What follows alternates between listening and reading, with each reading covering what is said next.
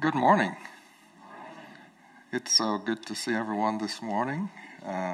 As Billy indicated, my name is Hugh, and I serve on the leadership team here at SDC.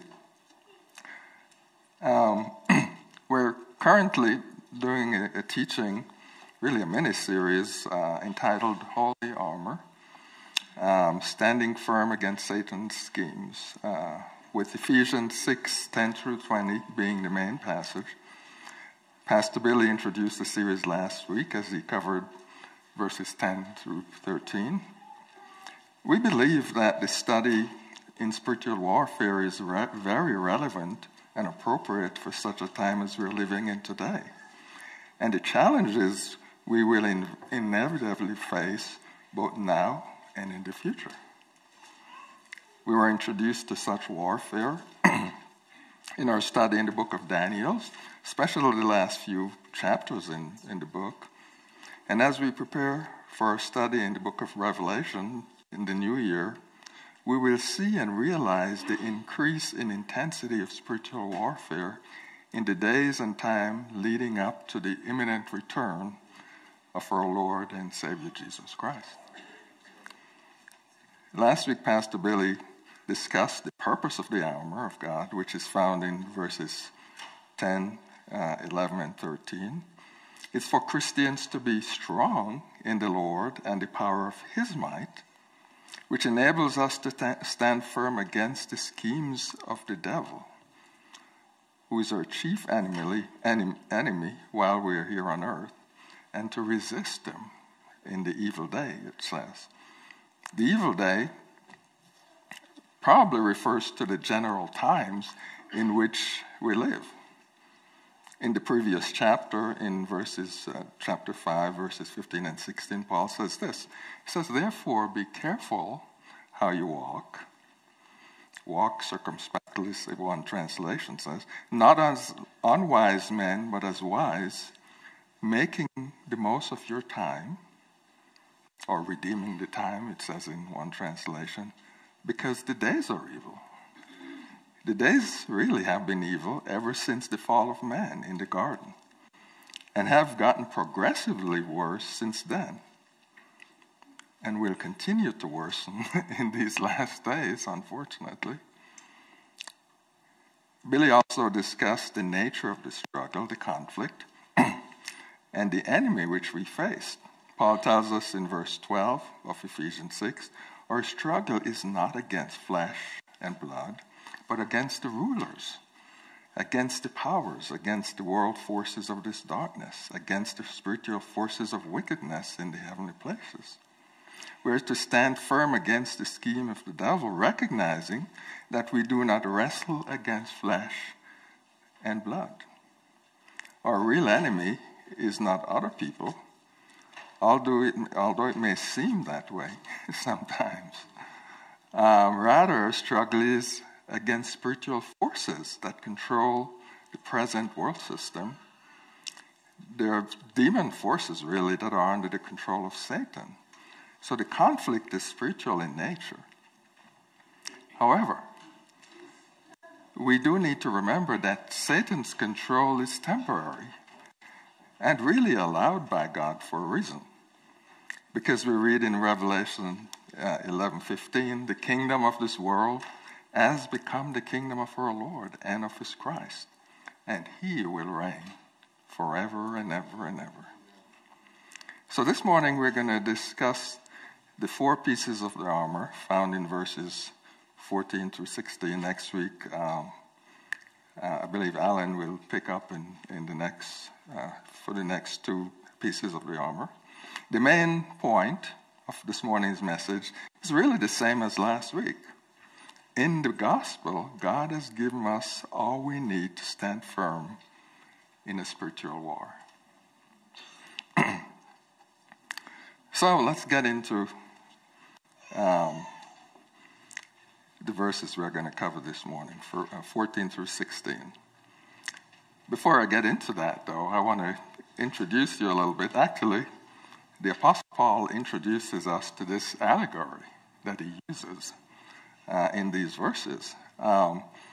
So I think it would be beneficial to understand that Paul is here using the allegory of a Roman soldier dressed in his military garb and ready, prepared for battle against the enemy. He's also making use of Roman military tactics and strategies in warfare. The Roman military, the army, was well known throughout the Roman Empire, and Ephesus was no exception. So he uses something which the Christians at the time would be very familiar with. Really, just about everyone would be. And so he uses that to illustrate these spiritual truths and to help them and us to understand these truths and to apply them in our lives.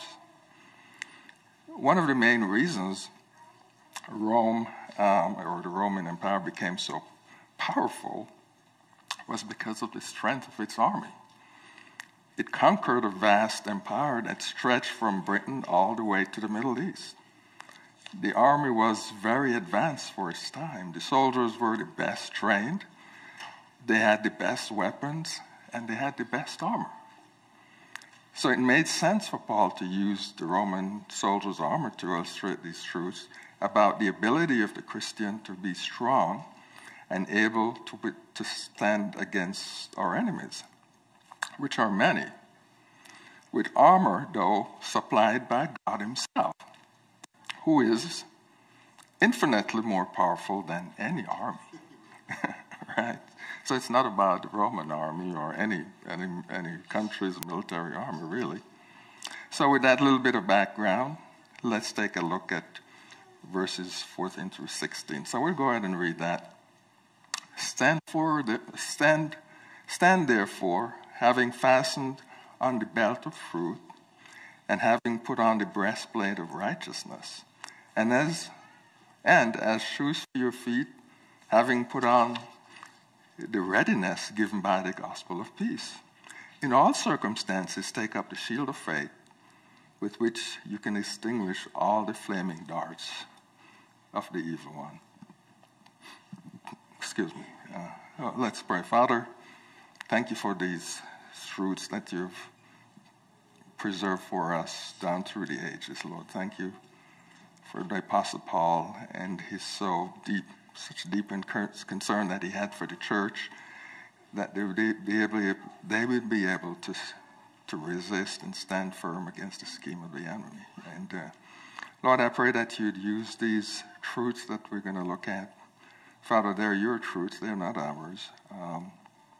But you want to make them ours to a large degree. So, Lord, I pray that you'd give us eyes to see, ears to hear, hearts to understand, Father, and wisdom in terms of applying these truths in our lives. And we pray these things in Jesus' name. Amen.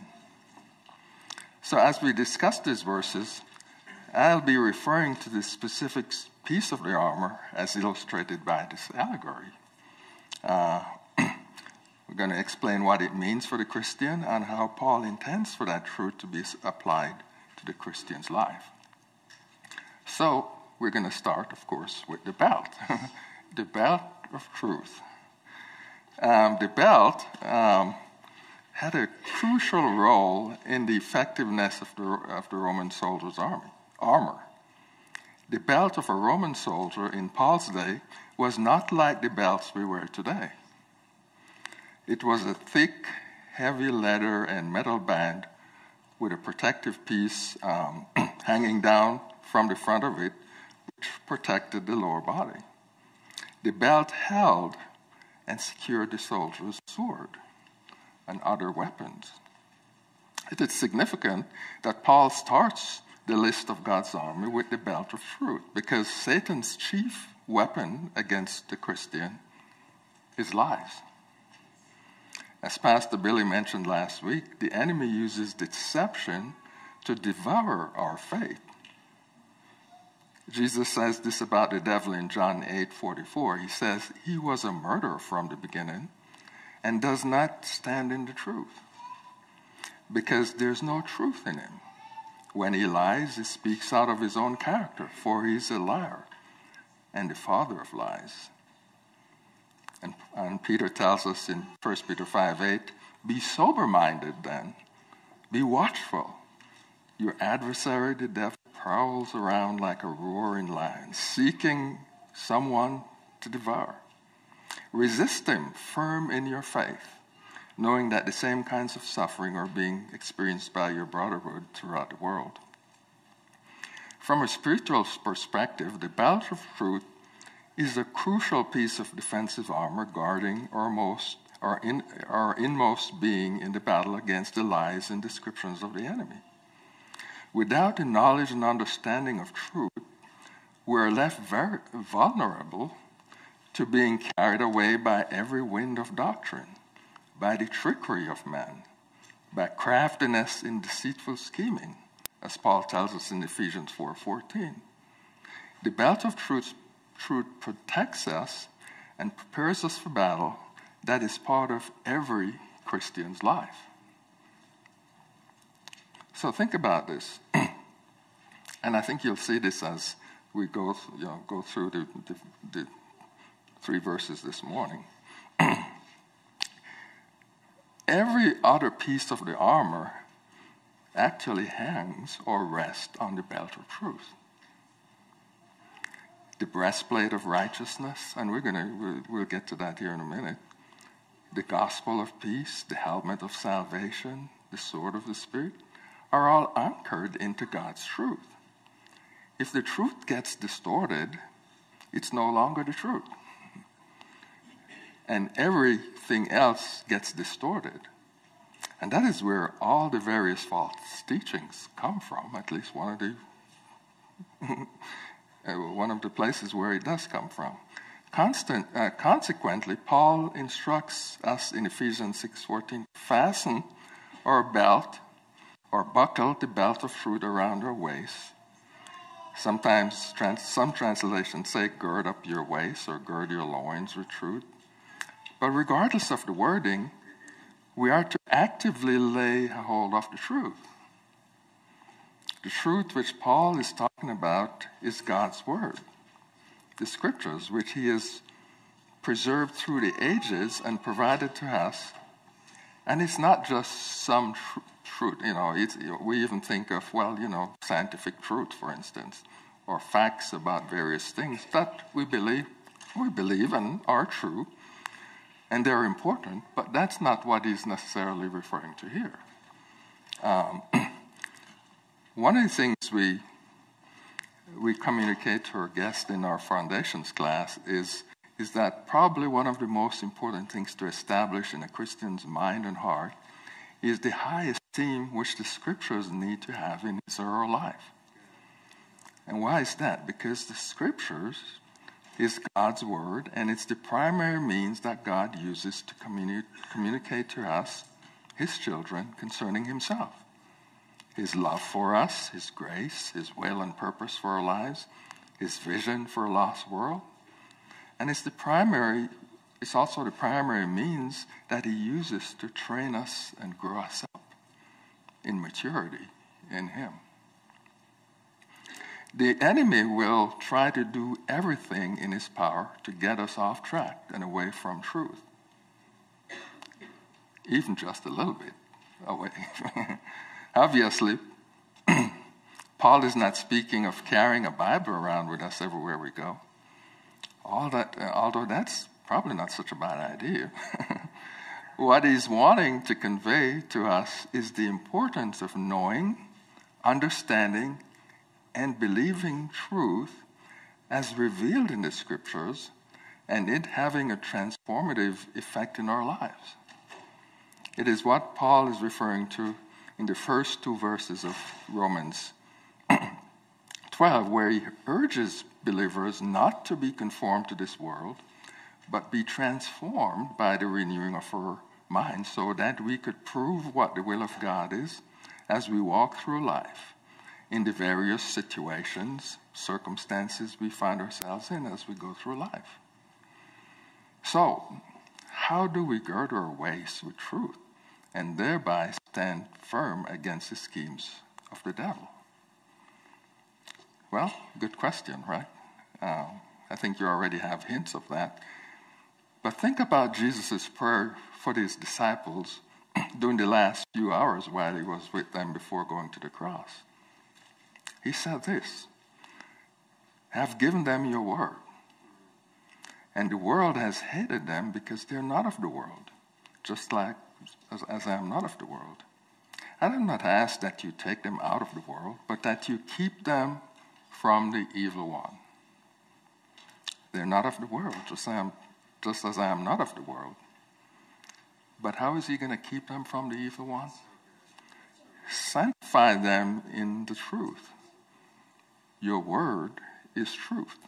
That's John 17:14-17.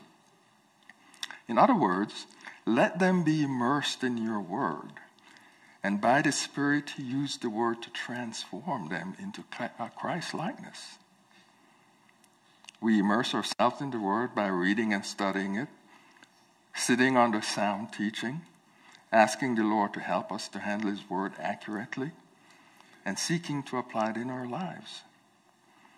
Paul tells Timothy, and us of course, he says, be diligent, or to study, to present yourself approved to God, a workman who does not need to be ashamed, accurately handling the word of truth.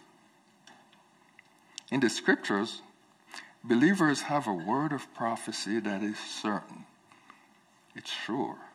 Something that we could place great confidence in and place our lives upon.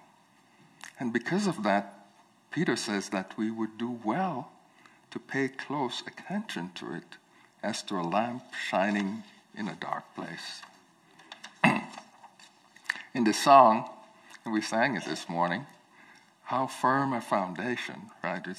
We find these words in the first verse. How firm a foundation, ye saints of the Lord, is laid for your faith in what? His excellent word. What more can he say than to you he has said, to you who for refuge to Jesus have fled? Well, let's talk about the breastplate of righteousness. And I mentioned earlier, every piece of the armor is tied in some fashion to the belt of truth. And the breastplate of righteousness is one of them. The breastplate, kind of going back now to the allegory of the Roman soldier, the breastplate had a very key role in the Roman soldier's armor. It protected the part of the body which contained key organs, such as the heart, the lungs, and other important organs. And it was usually fitted with loops or buckles which attached to the belt. Interesting, right? A loose belt would allow the breastplate to slip off. One of the key schemes of the devil is accusation and condemnation, which is false guilt, really, to get us off, to get us down and devour our faith, as Pastor Billy said last week. The breastplate of righteousness is designed by God to protect our vital spiritual organs, the heart and the soul, from falling prey to accusation and condemnation. So the question is, what is the breastplate of righteousness which God has provided to the Christian to enable him to stand firm against the schemes of the devil? Some theologians and Bible scholars have argued that perhaps it refers to our own righteousness as we seek to walk in obedience to God's word, or integrity of character, or even morally correct behavior or thinking. It is true that we should seek to be and to do these things, but we so easily and regularly fail at them, often opening up the door to the devil to bring accusation and condemnation and guilt. It must be that God has provided something infinitely superior to one's own righteousness, which enables us to stand. Well, that is indeed the case. Charles Hodge puts it this way in in his commentary on the epistle to Ephesians. He says this: many says it is our own righteousness, integrity, or rectitude of mind. But this is no protection. It cannot resist the accusations of conscience, the whispers of despondency, the power of temptation, much less the severity of the law, or the assaults of Satan. What Paul desired for himself was not to have his own righteousness, but the righteousness which is of God by faith. And this, doubtless, is the righteousness which he urges believers to put on as a breastplate. It is infinitely perfect righteousness, consisting in the obedience and sufferings of the Son of God, which satisfies all the demands of the divine law and justice, and which is a sure defense against assaults, whether from within or from without. John Stott says this in the message of Ephesians, the Bible Speaks Today. He says, certainly no spiritual protection is greater than a righteous relationship with God. To have been justified by his grace through simple faith in Christ crucified, to be clothed with a righteousness which is not one's own, but Christ, to stand before God not condemned but accepted. This is an essential defense against an accusing conscience and against the slanderous attacks of the evil one. So in Romans 12, we find these very comforting words by Paul. He says, there is therefore no condemnation for those who are in Christ. That's verse 1. Later on in the chapter, starting in verse 33, he says this. He says, so who shall bring any charge against God's elect? It is God who justifies. Who is to condemn? Christ is the one who died. More than that, he was raised, who is at the right hand of God, who is indeed interceding for us. So how do we take up the breastplate of righteousness then? The breastplate of righteousness is received and put on through placing faith in Jesus Christ. At salvation, Christ's righteousness is given to us. It's actually, the word is imputed to us as we place faith in the finished work of Christ on the cross. This is called justification in theological terms. Once saved, then we are also called then to live by faith. So in Romans 1, 16 and 17, Paul says, for I'm not ashamed of the gospel, for it is the power of God for salvation, right, to everyone who believes, to the Jew first and also to the Greek. For in it, though, the righteousness of God is revealed from faith to faith. As it is written, the righteous shall live by faith. He's made alive by faith, but he's called to live by faith, to live the Christian life by faith. So we are saved by God's grace through faith, and not on the basis of any works we have done or any merit on our part. In living the Christian life, the same is true. As we live the Christian life, we understand that our hope of salvation and our acceptability to God is not based on our performance or works or obedience to the law or a set of rules. We're acceptable to God strictly on the basis of our union with Christ through faith. Now, everything doesn't mean we don't do good works. Everything that we do should simply flow out of this relationship, this union that we have with Christ. So good works are going to flow out of that. Obedience is going to flow out of that.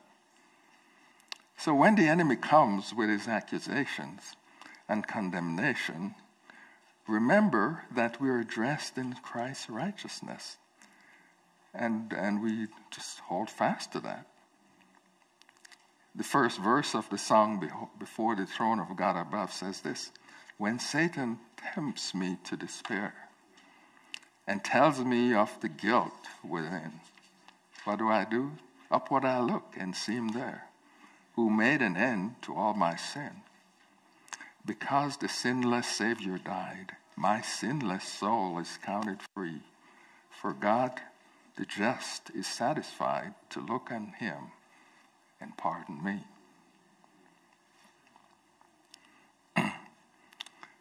So the next piece of the armor which Paul addresses is having our feet shod with the preparation of the gospel of peace. So in verses 14 and 15 we read, stand firm. We'll just read it. We read it earlier, but we'll read it again. Having fastened on the belt of truth, and having put on the breastplate of righteousness, and as shoes for your feet, having put on the readiness given by the gospel of peace. So again, back to our allegory.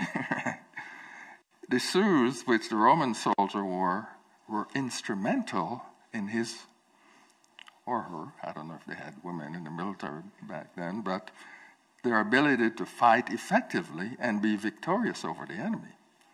The shoes were very important in his ability to have his feet firmly planted so he could hold his ground when attacked by the enemy. So, what they did, the outer sole of his shoes was studded with nails or spikes, kind of like cleats, right, to help him stand firm and to keep his balance in combat. Without them, he could easily fall over and be defeated by the enemy, or by trampled by his own soldiers, actually, who fall over. Paul uses the type of shoes which Roman soldiers wore in combat to illustrate one of the pieces of armor which God provides to the Christian in preparation for spiritual combat which will enable him or her to stand firm against the enemy when attacked. The shoes with which we should shod our feet is the preparation of the gospel of peace. Paul is essentially saying that the Christian, being well grounded and established in gospel, being sure-footed, so to speak, is critical to being able to withstand the various ways or schemes which the enemy uses in his relentless attacks against us. A common attack by the enemy really is to distort the gospel,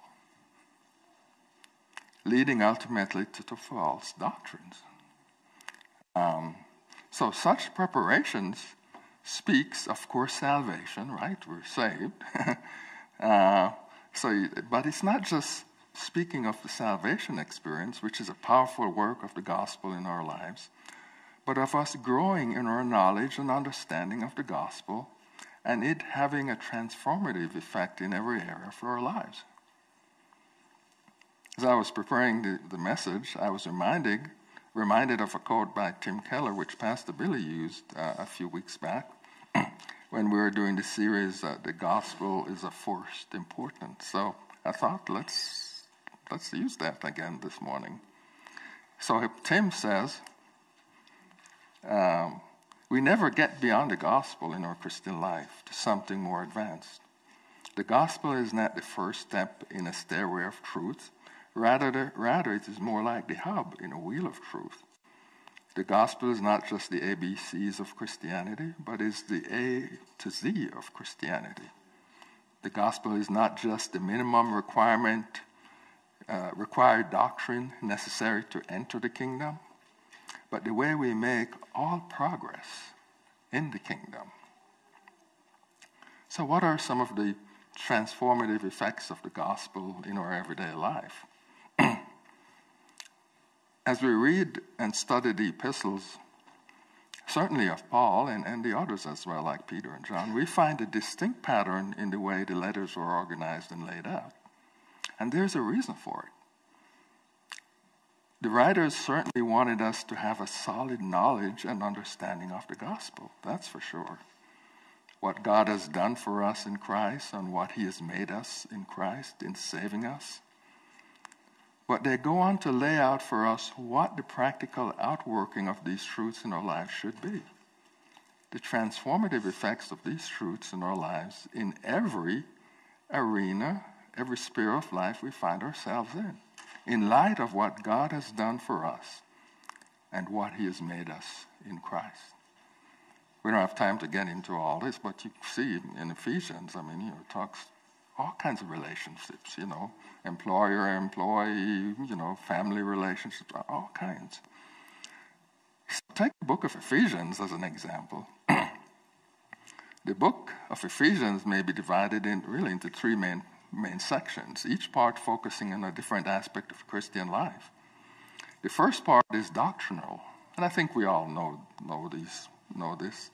And in this section, Paul lays out spiritual truths concerning the believer's position in Christ, what God has made us in Christ by his grace, and doctrinal statements of the Christian faith.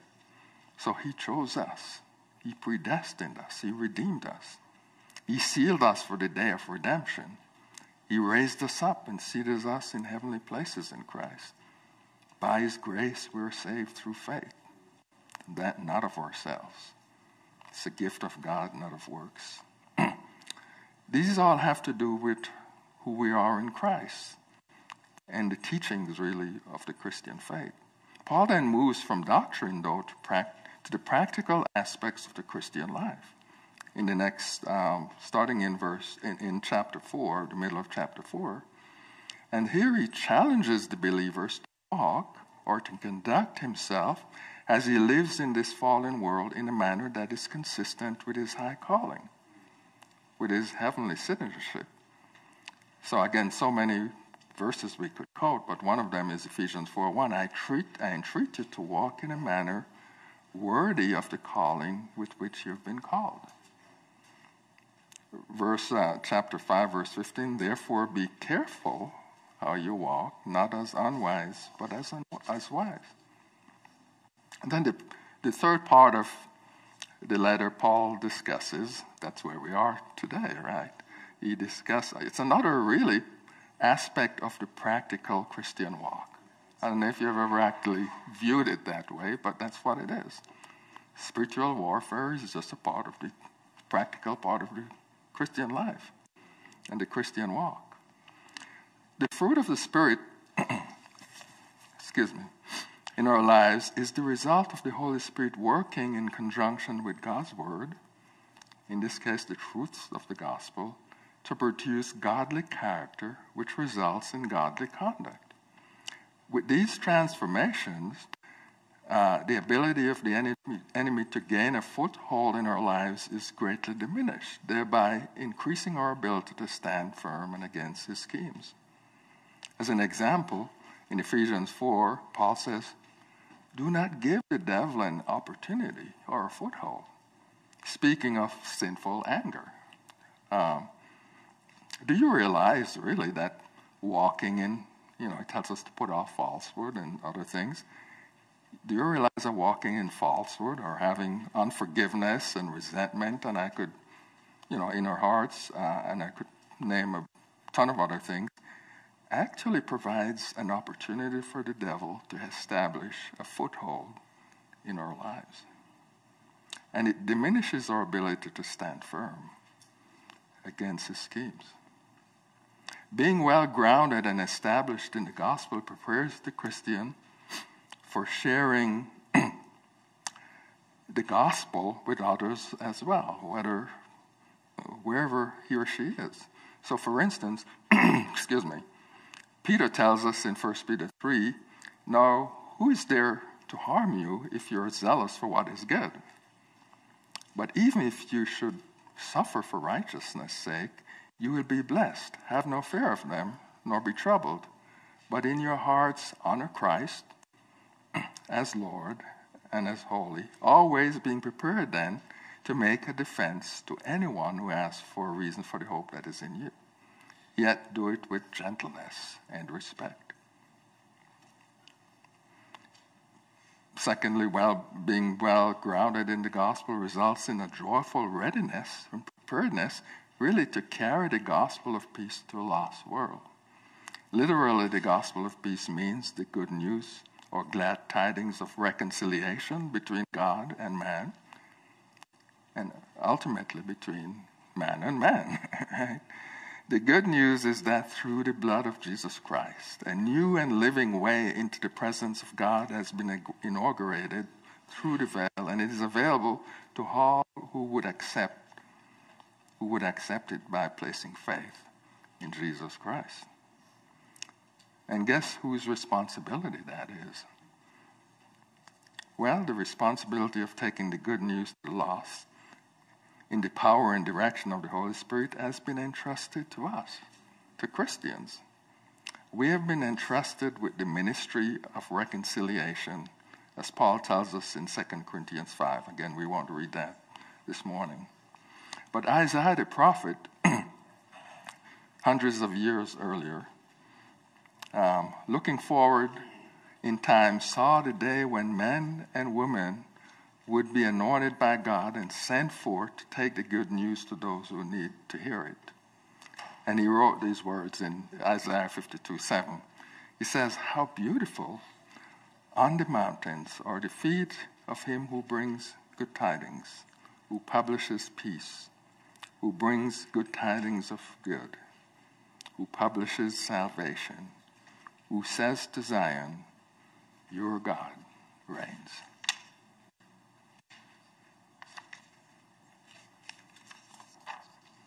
Through the proclamation of the gospel, territory that Christ has already won through his victory over Satan is possessed by this church. I don't know if you ever thought about evangelism that way. And this is one of the key areas of conflict in the spiritual realm. Consequently, the enemy will do everything in his power to keep people from hearing the gospel, keep people from even going, right? I say going, I don't mean you have to go to Africa or anywhere, really. I mean, right here in our city and in our neighborhoods. So he causes apathy, indifference, lack of interest among those who are entrusted with this responsibility to take the gospel to the lost. But he's active on the other end as well. He blinds the eyes of the unbelieving that they may not see the light of the gospel. But that shouldn't prevent us, right, from taking it, because the power is not in us.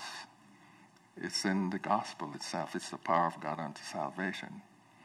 If we are to stand firm against the schemes of the devil, we must have our feet shod with the preparation of the gospel of peace. So that brings us to the last piece of the armor. Take up the shield of faith. So it says, in all circumstances, in addition to all, or above all, take up the shield of faith with which you can extinguish all the flaming darts of the evil one. Paul is not saying that faith is the most important of all the armor, but that it is an important and indispensable part of the armor.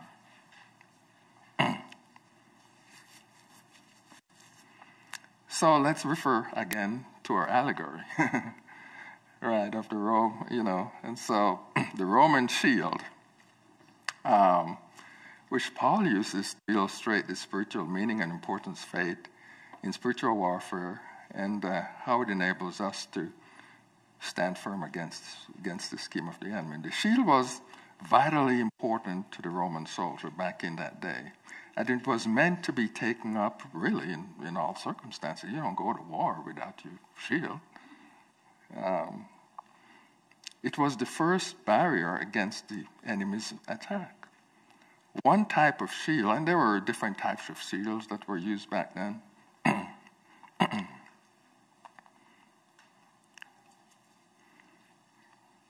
One type of Roman shield is called the scutum. It was an impressive line of defense for the soldier. It was quite large, actually.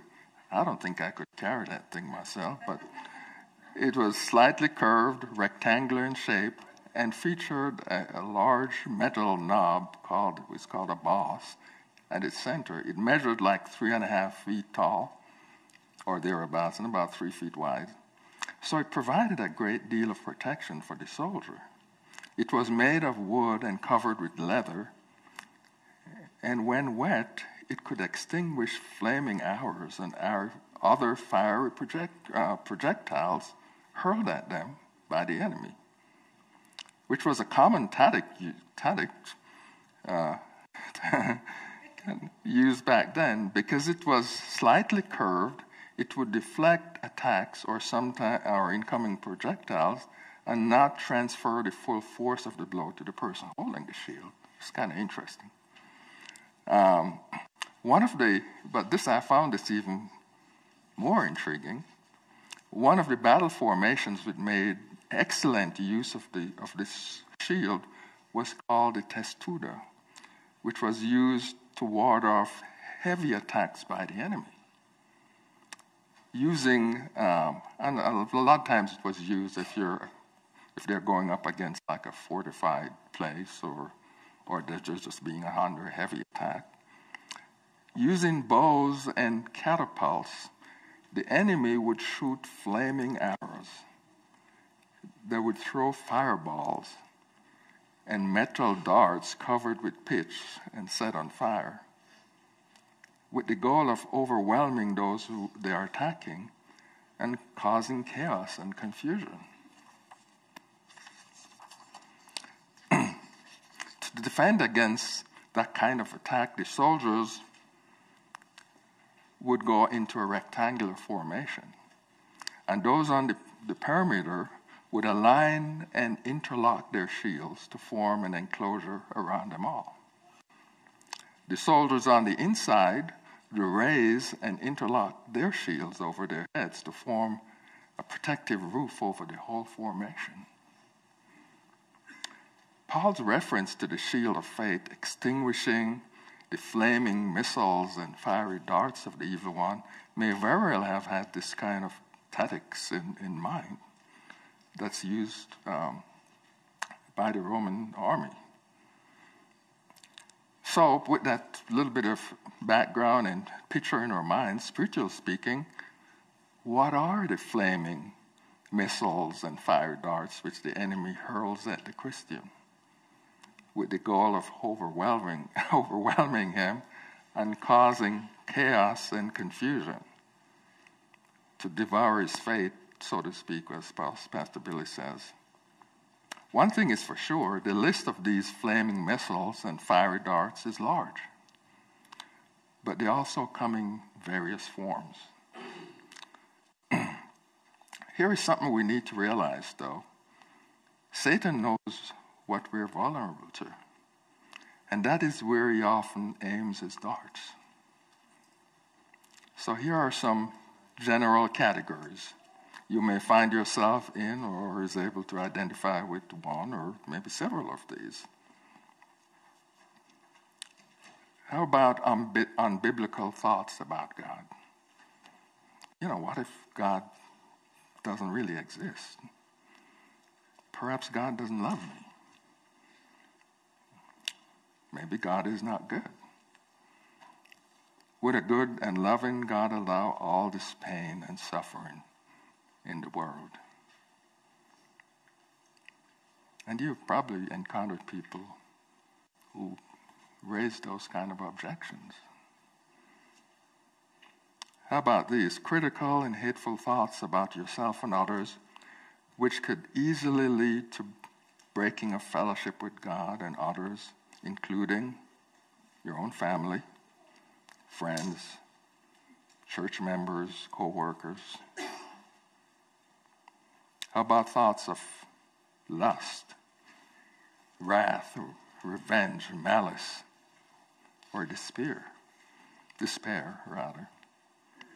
One author I came across says these things are capable of burning themselves deeply into our souls, and all of them weakening our ability to resist whatever strategy Satan, plans next.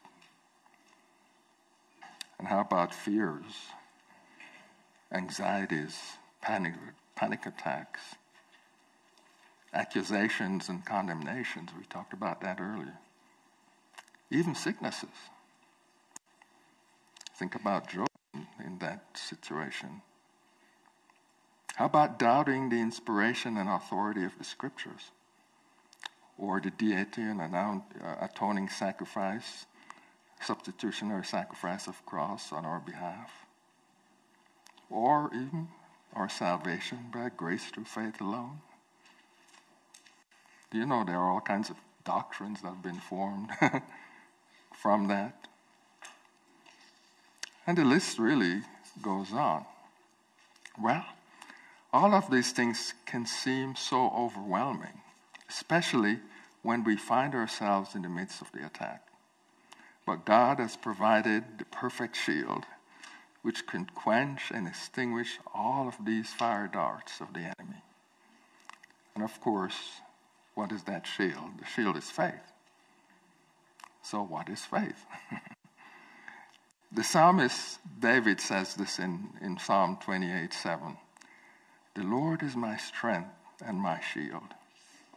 In him my heart trusts, and I am helped. My heart exalts, and with my song I give thanks to him.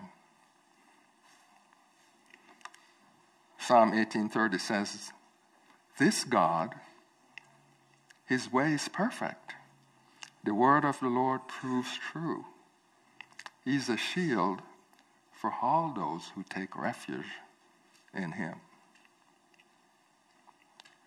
So, what is faith? Here's a definition.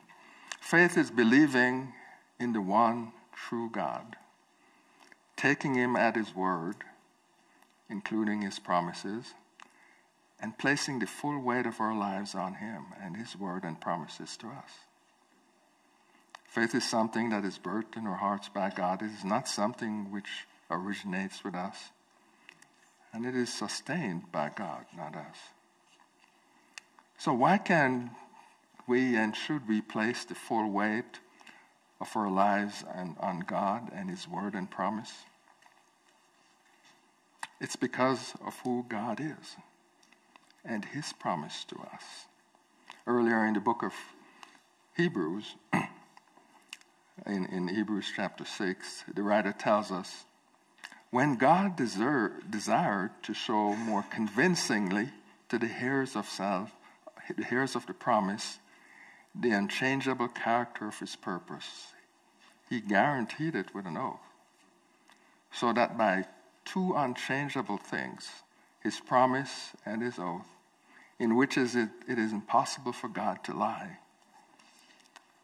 we who have fled for refuge might have strong encouragement to hold fast to the hope set before us. For this hope, God actually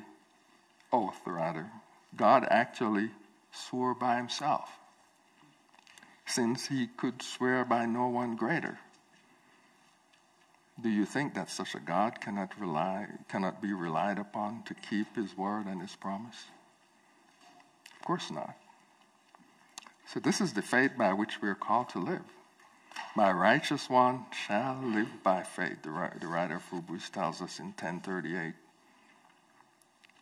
We are able to quench all the fiery darts of the evil one by placing our full trust and confidence in God and nothing else. Here, I thought if I had a couple of minutes, I'll just say this, and it's so I titled it. It's not in your notes. It says, "What faith is not." So here's what faith is not. It's not positive confession. Positive confession is the practice of saying aloud what you want to happen with the expectation that God will make it reality.